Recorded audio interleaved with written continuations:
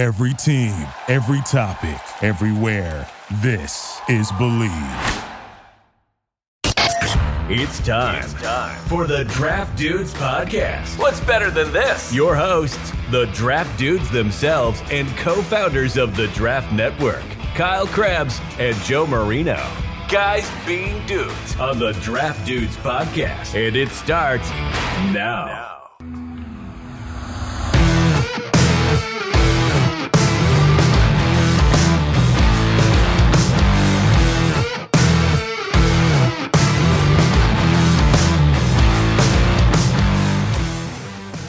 What's better than this?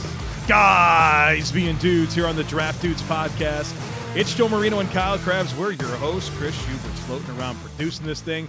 We are from the Draft Network, and we're brought to you by BetOnline, the number one source for all your sports wagering information. And, of course, folks, basketball is back, and you'll find everything you need to wager on the NBA. Of course, they have NFL, NHL, golf, tennis, boxing, you name it. You can find it over at betonline.ag. Super easy to navigate website that's available on your desktop or your mobile device. We also have a deal for you. If you want to get in on the action, use our promo code BELIEVE. That's BLEAV. You get a 50% welcome bonus on your first deposit. It's BetOnline, and it's where the game starts. Kyle, a very, very happy National Kyle Day to you. And oh, by the way, it is also National Christopher Day, a very special day here on the podcast. No way! Would you look at this? Two best friends get their day on the same day. Two of the absolute best friends there ever were, Kyle Krebs and Chris Schubert. Things you love to see. What a great way to start our Tuesday. Wow. Feel so left out, you know? When is National Joseph Day? I celebrate it every year. I don't remember when it is, but I get a reminder, and so then I start to just text people that I know. March 27th. Is it March 27th? It's March 27th. Yeah, National Joe Day. I'm surprised I haven't texted you on it before and been like, hey, Kyle, you know, I'm sure you haven't gotten around to it, but it is National Joe Day. I've done that to a few people. National Joe Day for everyone named Joe, Joseph, Josephine, Joe with just the J-O, and then Joey. It's not my day, though, guys. It's your day. It's every Joe's day. No, today is Kyle and Christopher Day, and I want to give you your moment. So thanks, man. I appreciate it. Absolutely. Everybody's favorite segment of the week here on the podcast, NFL Word Association is on the docket for the day. We've got Scout Speak as well. Joe's got a topic that he wants to talk about. How about we get word association done here? Let's put Joe right under the fire right away. I saw a great take. Maybe we'll save this for takes on takes later in the week. But there was a take in the TDM Premium Discord of that Joe will get word association right before Chris enjoys Two Truths and a Lie, and I couldn't be more in on a take than that one. Wasn't it before Chris accepts the way Kyle plays Two Truths and a Lie? I think that's exactly what it was. Yes. Oh, it's good fun. Good fun. Yeah, Chris, you want to steer us off here and let's embark on this journey together? Joe, I'm going to let you have the floor on the first game. Oh, God. First thing that pops in your head. I'm going to do it. I'm going to be honest to the process today. I promise you. It's word association, Joe. Word, okay? Okay, I'll try. The Chargers beat the Falcons 20-17. It's a Quan Graham, my guy. You had a chance to be a hero, and you acted like it was me running with the ball. I didn't. So what was funny about that is I was unfamiliar with the conclusion of that game when Chris brought it up yesterday on the podcast, and then of course, you know, after Sunday night and through Monday, I spend time learning about what happened, studying each game, and I'm watching this at the end, and I'm like, oh my God, that won't get the attention it deserves, but that's an all-time blunder. That's pick a team that would happen to, and it be more likely than it happening to the Falcons. The Chargers, the team they played. Right. It's the team they played. Touche. Like they had the perfect opponent. Like that happens to the Chargers every time. Unfathomable. You get these two teams together, this is what you should have expected. Right. You knew it was going to happen this way. Chris couldn't even get it out. We talked about it yesterday. Chris couldn't even. He couldn't even vocalize exactly what happened. Right. He's like, right. They gave the game away. They just gave it away. Oh goodness. The Dolphins because beat the Bears. it was tied, right? Yes, it was 17-17 when that happened. Yes. And like the final, got a good kicker. They were going to make the field goal. Joe, get a good kicker. They were inside the 15. Right. And there was okay. Oh man, sorry, Falcons fans. Chris, you got to do it. You got to do a different game because Joe heard where you were going, so now he's been planning his next word association. I have no idea. I promise you, he's not prepared. The Dolphins beat the Bears 35-32. Young, exciting quarterbacks would be my words association for this one. Joe, I'll give you a minute. I'll just say I think there's really something to be said for two teams with two young quarterbacks who had top 15 investments made in both of them, who really struggled when they first came into the league. And then lo and behold, there are changes made in both organizations to actually embrace the things that those quarterbacks do well. In the case of Justin Fields and the Chicago Bears, changing the dynamics of the offense to utilize the athleticism of a Justin Fields. They've scored 33, 29, and 32 points in the last 3 weeks. They are 1 point away from being the highest scoring offense in the NFL the last 3 weeks. And they didn't play dummies.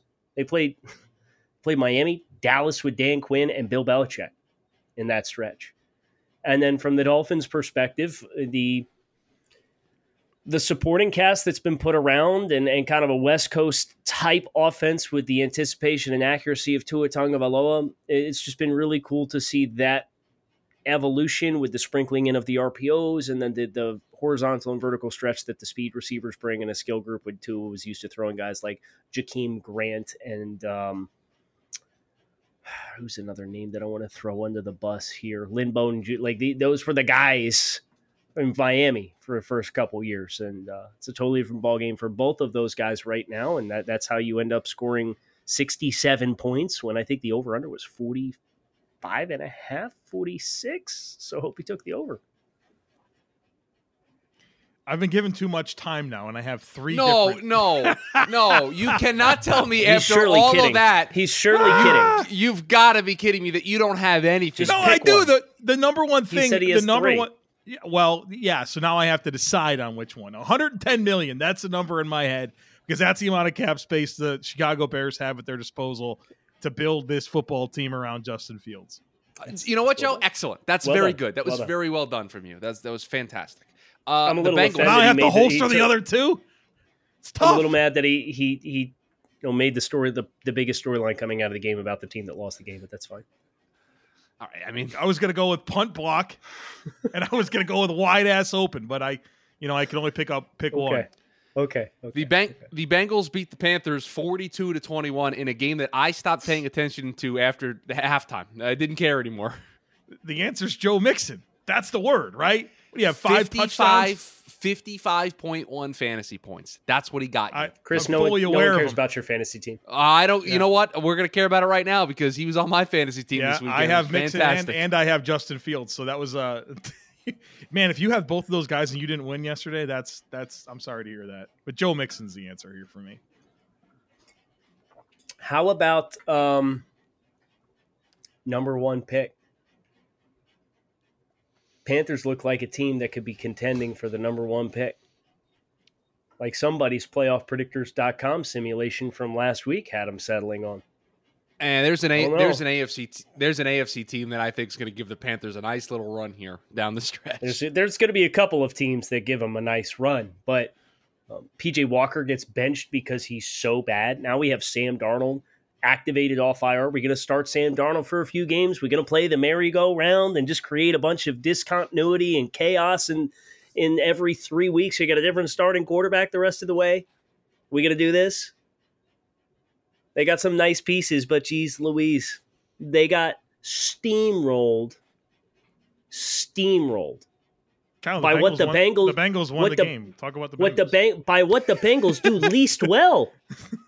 without Jamar Chase. And they still couldn't stop him. No, it's the pettiness in me that I did the playoff predictors, and you said the Panthers aren't going to win another game? Really? So, yeah, I had to take it there for the pettiness involved, if for no other reason. Lions beat the Packers 15-9. Toast. The Packers are toast. They're done, right? Like I did this on TV and they lost yesterday. They're done.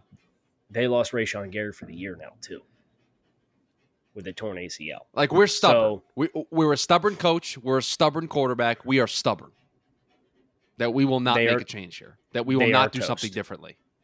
Aaron's going to retire, right?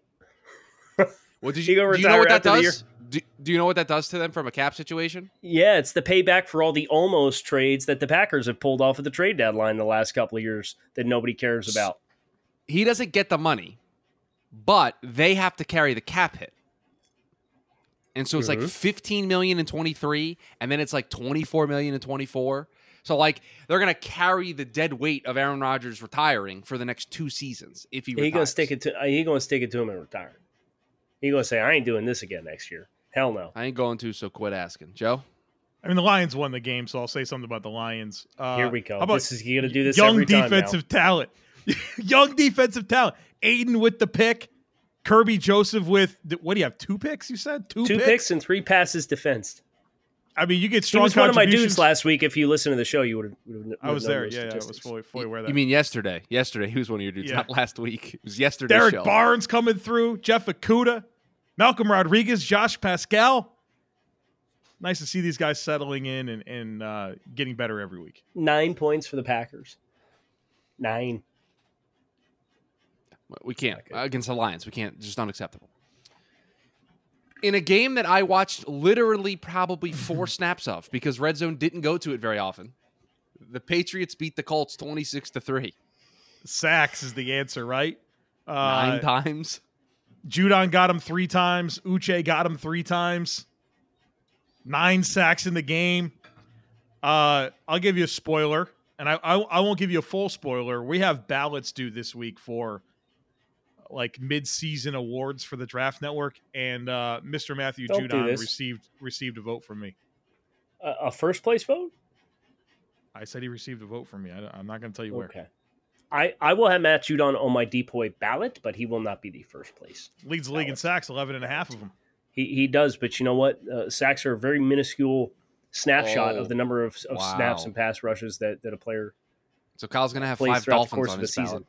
I will not. I will tell you. I will not have a single Dolphin on the defensive player Max. Of the year then I'm Max Crosby. I want his flowers from last year after that debate. Now that you're into pressures and not just sacks. What do you mean? Do you remember this debate last year about Max Crosby? No, never crossed my mind. All right.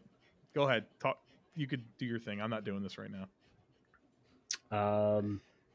Apathetic is probably my word.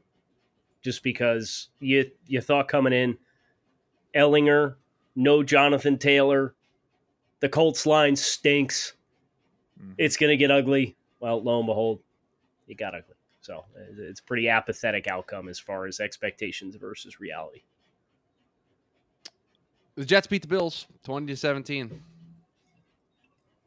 Stunner. Turn the corner for the Jets.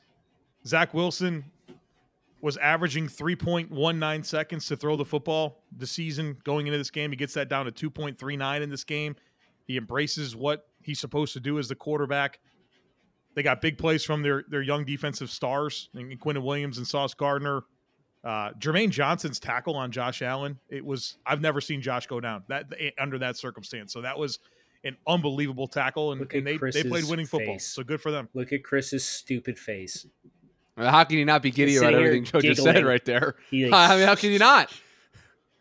How can you not? The Jets defense is a real deal.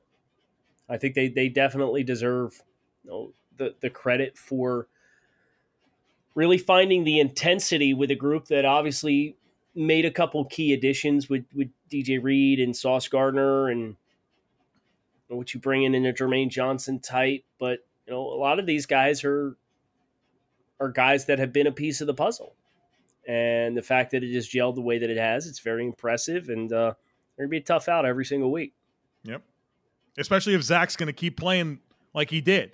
Like, just don't screw it up, right? Like, just play winning football. Dude, just don't win the game for us, and that's when we'll actually win games. Right. And then as he evolves there, then it's like, okay, now start making some plays. It's a good situation right now. 72% completion percentage from him yesterday, the first time he's ever been above 70 in his career. So he very much took last week to heart and made a drastic change in his play. He did. I hope Kyle uses the word that he shared with me in the pre-show meeting yesterday about this team. The Vikings beat the Commanders 20-17. What word did I use? You called the Vikings cockroaches that they just won't go away. Oh, They're they always there. Every week, man. Every week. It's like, oh, yeah, this is the week the Vikings are going to regress back to reality a little bit. Nope. Doesn't matter. You could drop a fridge on them. You can put your foot over them and stomp on them. Doesn't matter. You can think of any other ways that you might try to kill this cockroach that is the Minnesota Vikings, but they just keep on ticking. They are a fun team, and they have some talent. I did the updates to the TDN roster power rankings, and it's updated for player performance for all 32 teams. It's updated for injuries. If I ask you, where would you guys guess the Vikings roster now ranks amongst the NFL, just in talent on the roster that is currently available for the season? This is a top 12 roster in the National Football League. Top 12. 12 was the number in my head. 12. It is better than that. It's a top 8 roster in the NFL. Top 8. It's better than that. This is a top 6 roster in the NFL. Top 6. It's a top 6 roster in the NFL. And they just added TJ Hawkinson at the trade deadline. We had 9 catches, right? You had a good game. Yeah. So you have 2 tackles that are playing well in O'Neal and Darisaw. You now have TJ Hawkinson. You have an elite NFL running back in Dalvin Cook. You have an adequate starter who's not playing in primetime games in Kirk Cousins. You have one of the best wide receivers in football in Justin Jefferson. KJ Osborne's a nice complementary receiver. Adam Thielen's slowing down a little bit. You go over on the defensive side of the ball. Za'Darius Smith he entered week 9. I know he didn't play Sam Ehlinger, so he's no longer in that stratosphere, but he's up at the top of the sack charts for NFL players this year. They got Eric Kendricks and Hicks on the second level. They got Harrison Smith, Cameron Bynum's playing good football. You got a vet and Pat Pete on the corner. I mean, they got a lot.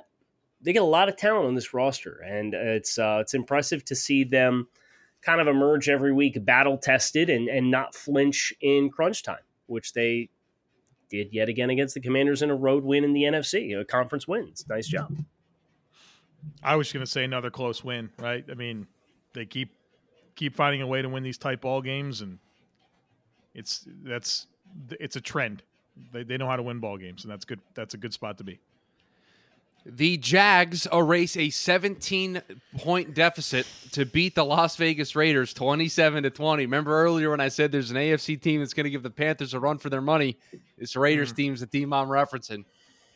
Yeah, I guess blew it.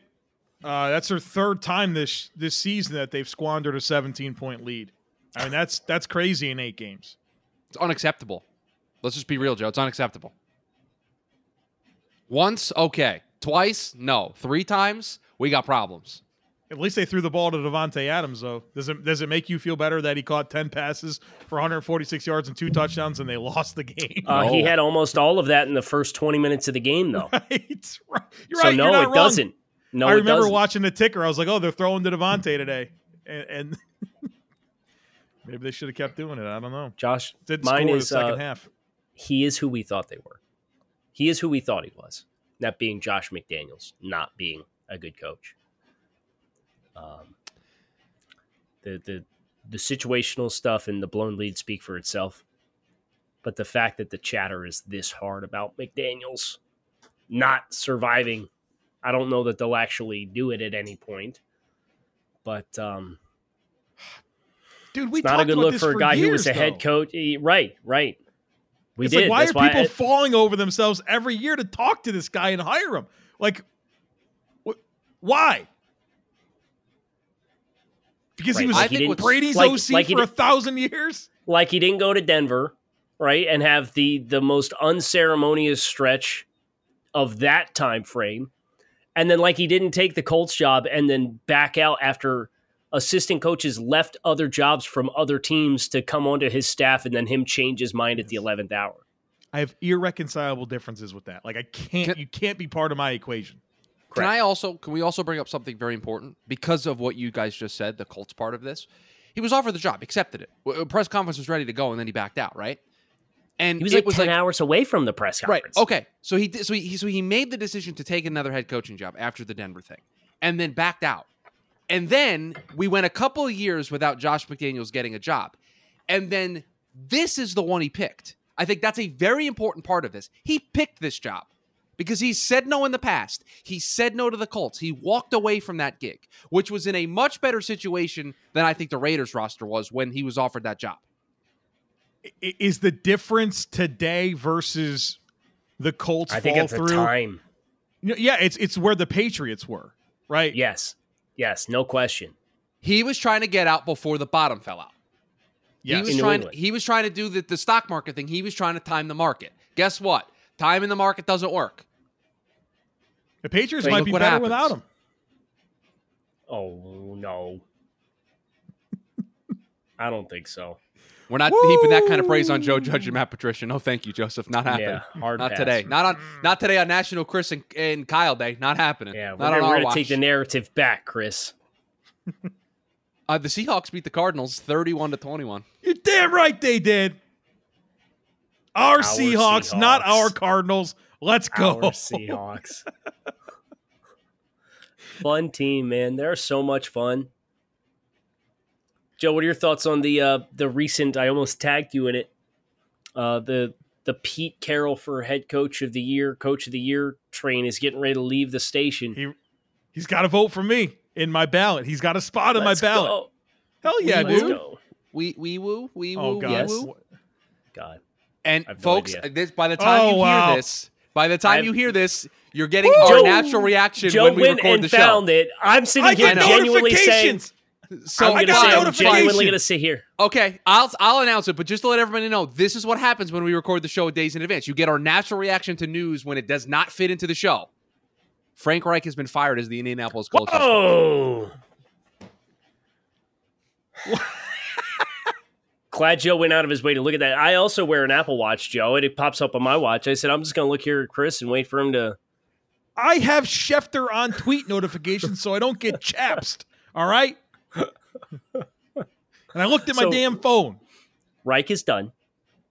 Let's not make this about us, Joe. Let's make this about Frank Reich, even though I'm the one that made it about us. I'm going to deflect it back and casually blame you in the process. Frank Reich is done as head coach of the Colts. Per Chris Schubert. So per Adam Schefter. I guess here's where I have a problem with this, right? In a span of 3 weeks, you've now blamed this on Matt Ryan, and now you've blamed it on Frank Reich. So, okay, can I ask you a question, Mr. Krabs? Yes. Where's the Colts roster rank in the latest update to the roster rankings from TDN? That's a good question. Let me go ahead and pull that up. Because how attractive of a job is this? No quarterback. No left tackle. One wide receiver. A weird owner. Irsay's the least of their problems, if we're being fair. He's still weird.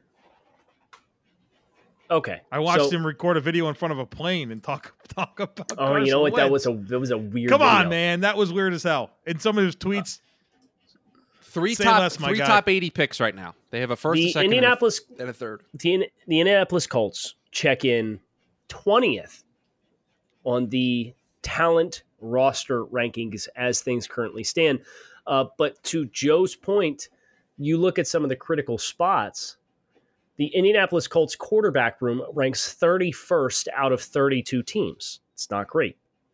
The Indianapolis Colts' skill positions, and this includes Jonathan Taylor, even though Jonathan Taylor's been missing some time, 25th in the NFL. The Indianapolis Colts out of 32 teams at the skill positions.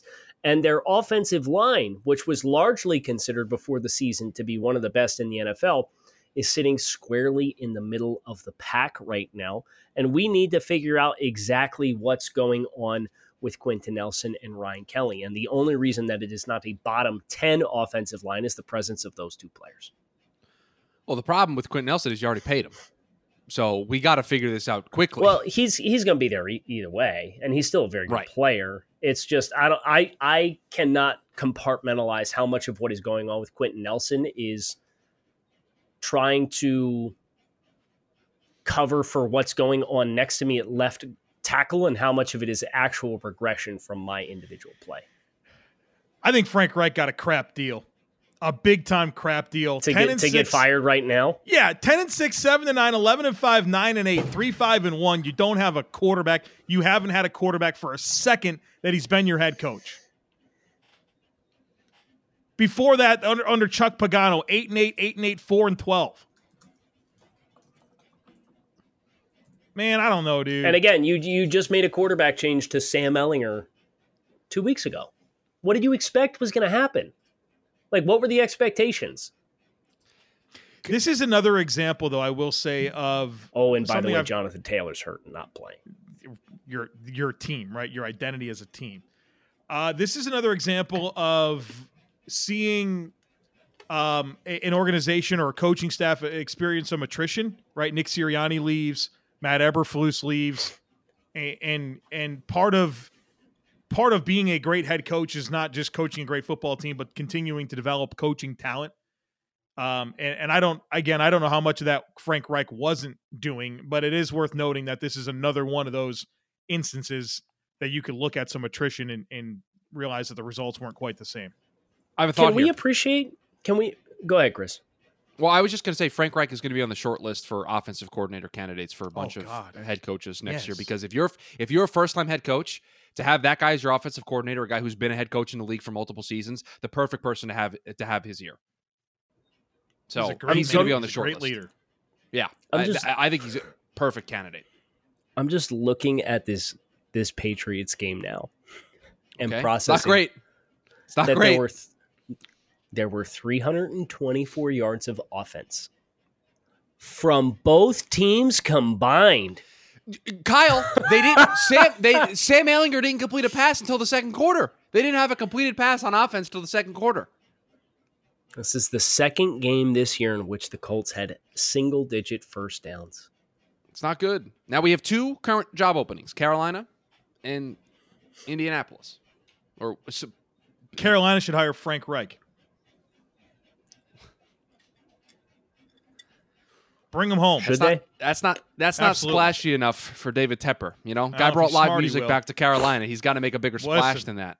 Listen, I know. That's what can he bring next?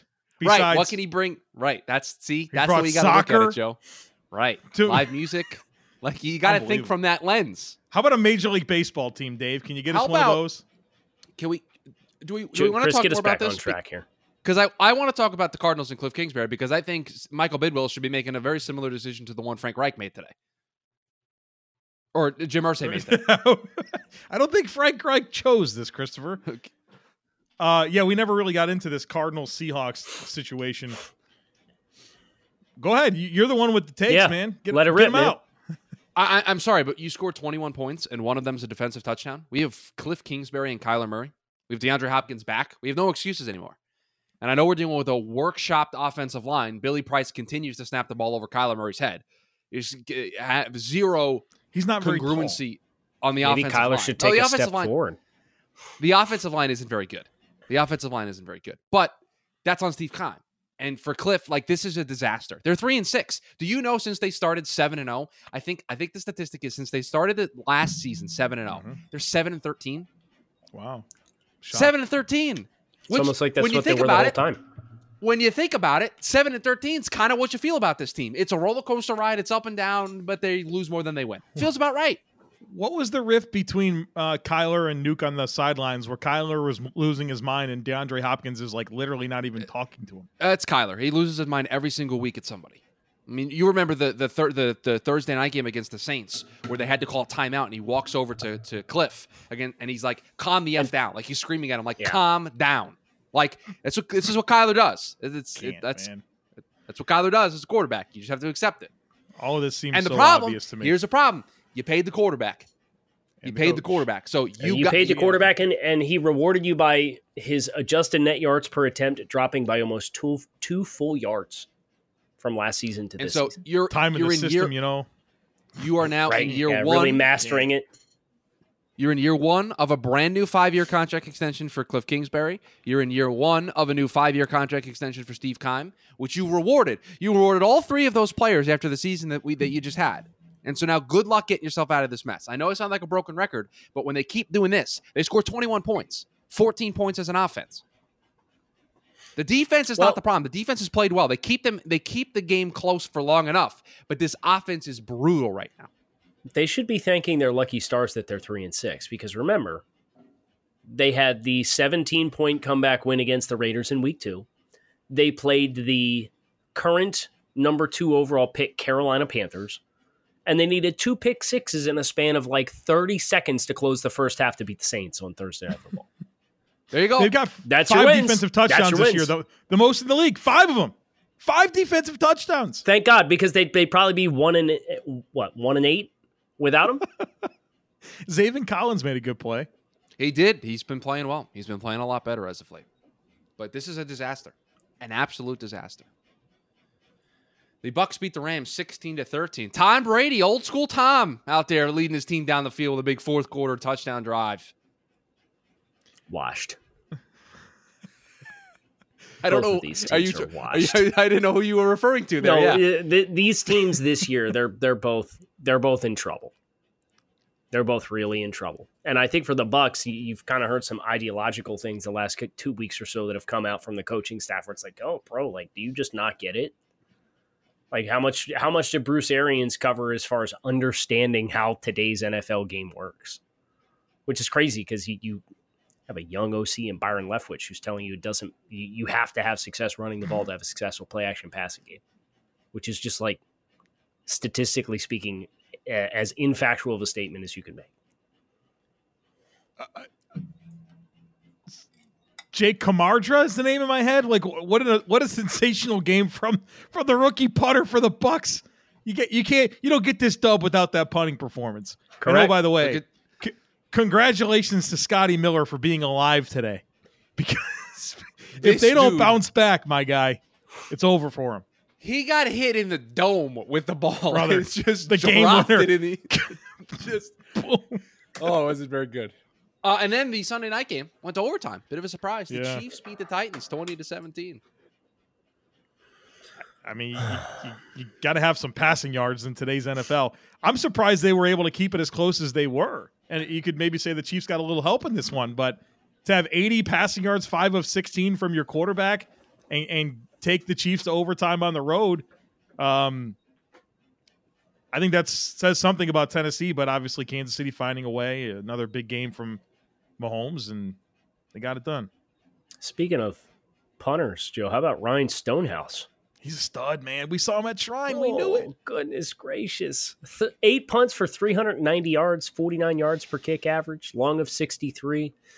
But yeah, as far as the game outcome, and I think especially us as draft dudes, like the name that's relevant here is really Malik Willis, and 5 of 16 passing for 80 yards. And the sacks that he took in overtime were pretty bad, right? It's like egregiously bad. But that was the concern. That's a first-year player, right? That's a first-year player. That was the concern for a player coming out of Liberty who had these bad habits instilled in him because that's what he did at Liberty. Well, you're not playing at Liberty anymore. You're playing the Kansas City Chiefs, where the defensive tackles are as fast as the linebackers that you played against at Liberty, right? And let's also, to be fair and look at the entire picture, Titans roster is really not that. I mean, the defense is playing really, really well. But look at the skill players that the Titans have. Kyle, they didn't have a single catch from a wide receiver in the game. Right, and some of that is Malik Willis. But some of that is also not on Malik Willis because of the wide receivers. They're rostering 4 total? You got Bobby Trees and what else? Cody Hollister, man. Okay. Nick Westbrook-Akina. And Nick, yeah, okay. How many other teams across the NFL is that better than wide receiver 4 or 5 tops? they thought Robert Woods, coming off of a torn ACL at like 32 years old, who has never been a number one receiver, could be a number one receiver. Or they just don't care because their identity is to run the ball, and that's fine.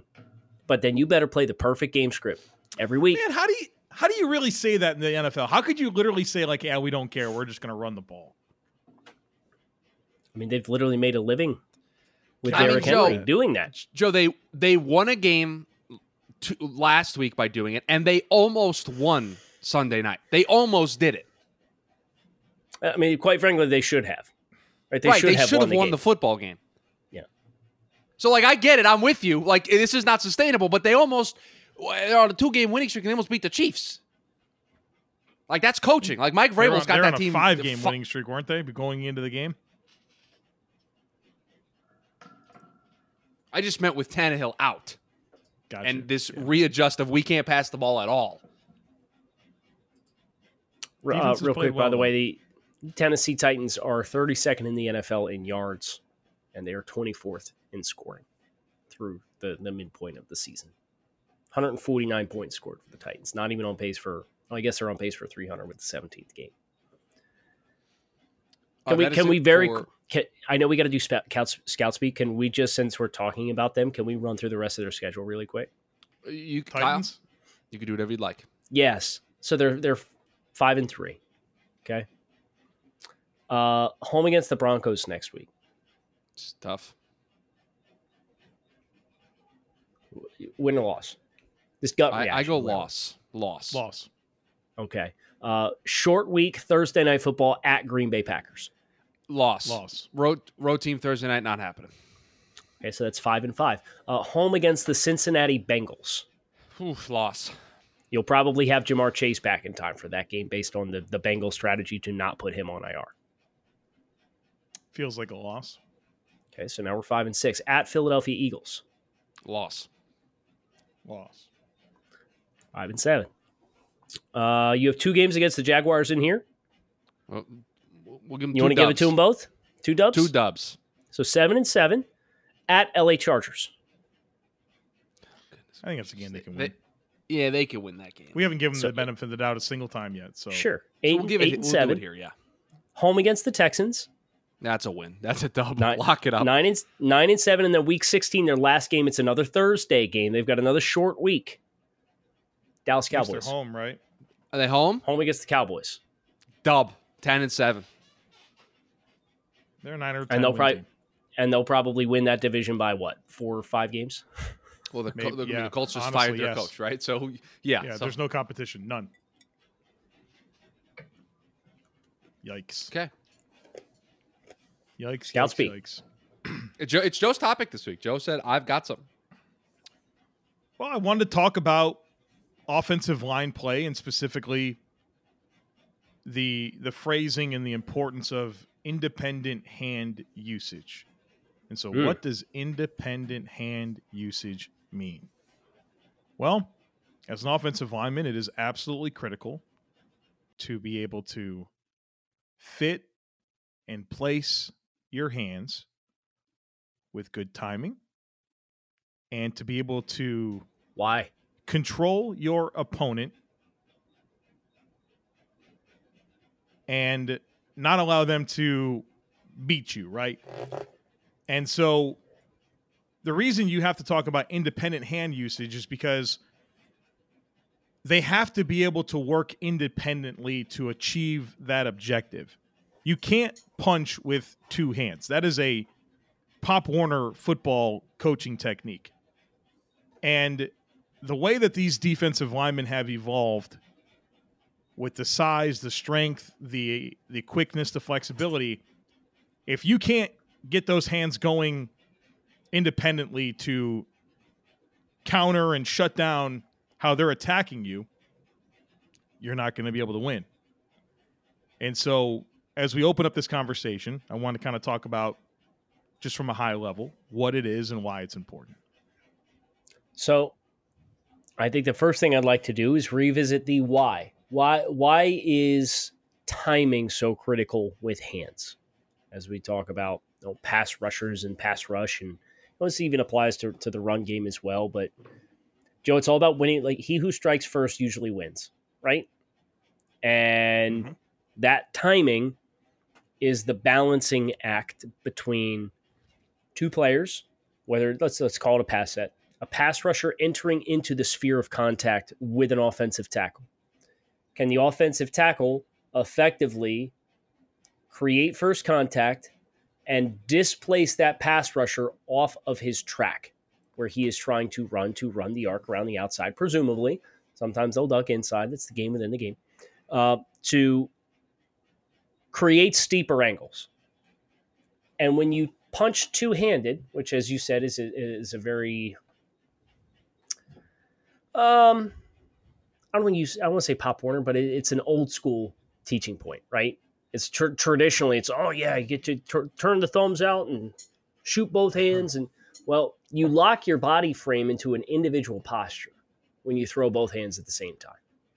And then anything that pass rusher does outside of that very small strike zone that you've now created for yourself, where when you throw two hands, you're setting with both feet in the ground, right? So the lower body dies, you're anchored, you're static, you're throwing your hands. And if you miss that individual punch, you will never recover to reopen your hips and carry a player, and you probably won't get your hands back on the player at all. So that timing really comes down to, by showing independent hands, show the outside hand, and then make sure you're protecting with your inside hand if you're facing an outside rush. By showing that outside hand and trying to get the defensive end to tell you what his rush plan and what he's planning to do, you can then either withdraw that hand and then re-extend to create contact, or if he attacks your outside hand, you can then turn and carry your hips and frame that pass rusher and now use your inside hand to create that first contact and that displacement by really pushing that player either out or up the field beyond the quarterback. I think almost the best way to let this sink home is, if you're listening to this podcast, just physically do it. Like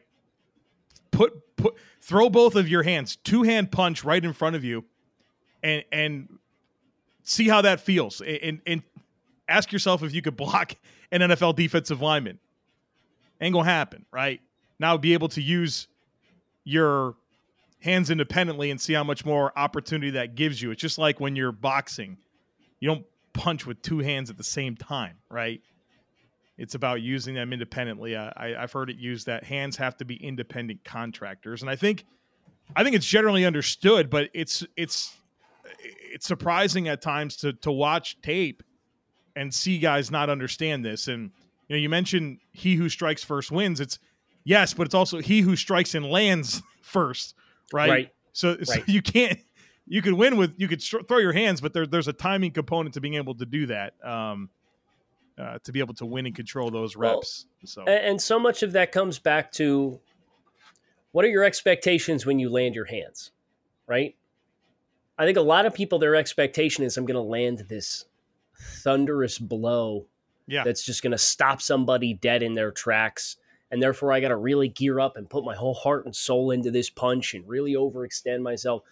Just trust the fundamentals and the technique of the skill that you're executing, right? And if you are adequately trained to play the position, the functional strength will take care of itself. You don't have to do anything else beyond what the fundamentals are. And I think that's the number one mistake that you see with particularly offensive tackles, is as they try to elevate and raise their game against these dynamic athletes that rush off the edge, they feel like they have to do more. And how many cases are of that in all facets of the game of football, when you just don't do exactly what you're supposed to do, you try and do a little too much, that's when things really go wrong for you consistently. Whether that is taking a pass set against an outside pass rusher, or a quarterback executing his reads, or a linebacker that's jumping down into the run fit to fill a gap.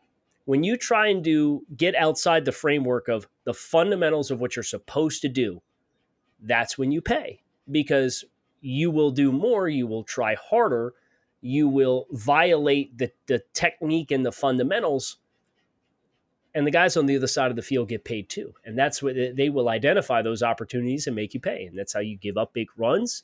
It's how you throw interceptions. It's how you take sacks. It's how you concede and lose off the edge as an offensive tackle. So I think it's really relevant in all phases of the game that just trust the technique.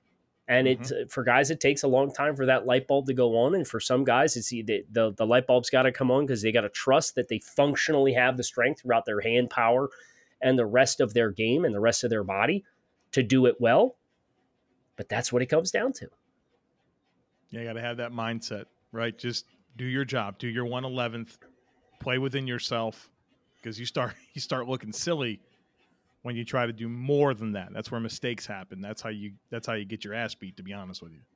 Well, you beat yourself, right? Yeah. And a lot of times it's you beat yourself to get the games, teams playing each other, and then the 11 games within the game that are going on. Yeah. Good talking point, Joe. Anything else as we bring this Tuesday episode to a close?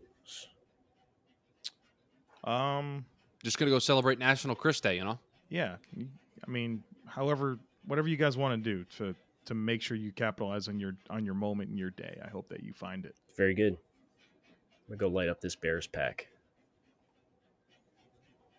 No smiles, no thumbs up. Thanks, guys. Appreciate everybody listening to Draft Dudes. Kyle Krabs, Joe Marino, Chris Schubert. Thanks to our friends at BetOnline for their continued support of the show. Make it a great one, and we will talk with you all again tomorrow. Thanks for being here for another episode of the Draft Dudes Podcast. Be sure to subscribe so you don't miss the next episode. While you are at it, help the dudes out by leaving a rating and review. Want more? Head over to www.thedraftnetwork.com or follow us at The Draft Network on Twitter, Instagram, and YouTube. Thank you for listening to Believe. You can show support to your host by subscribing to the show and giving us a 5-star rating on your preferred platform. Check us out at Believe.com and search for BLEAV on YouTube.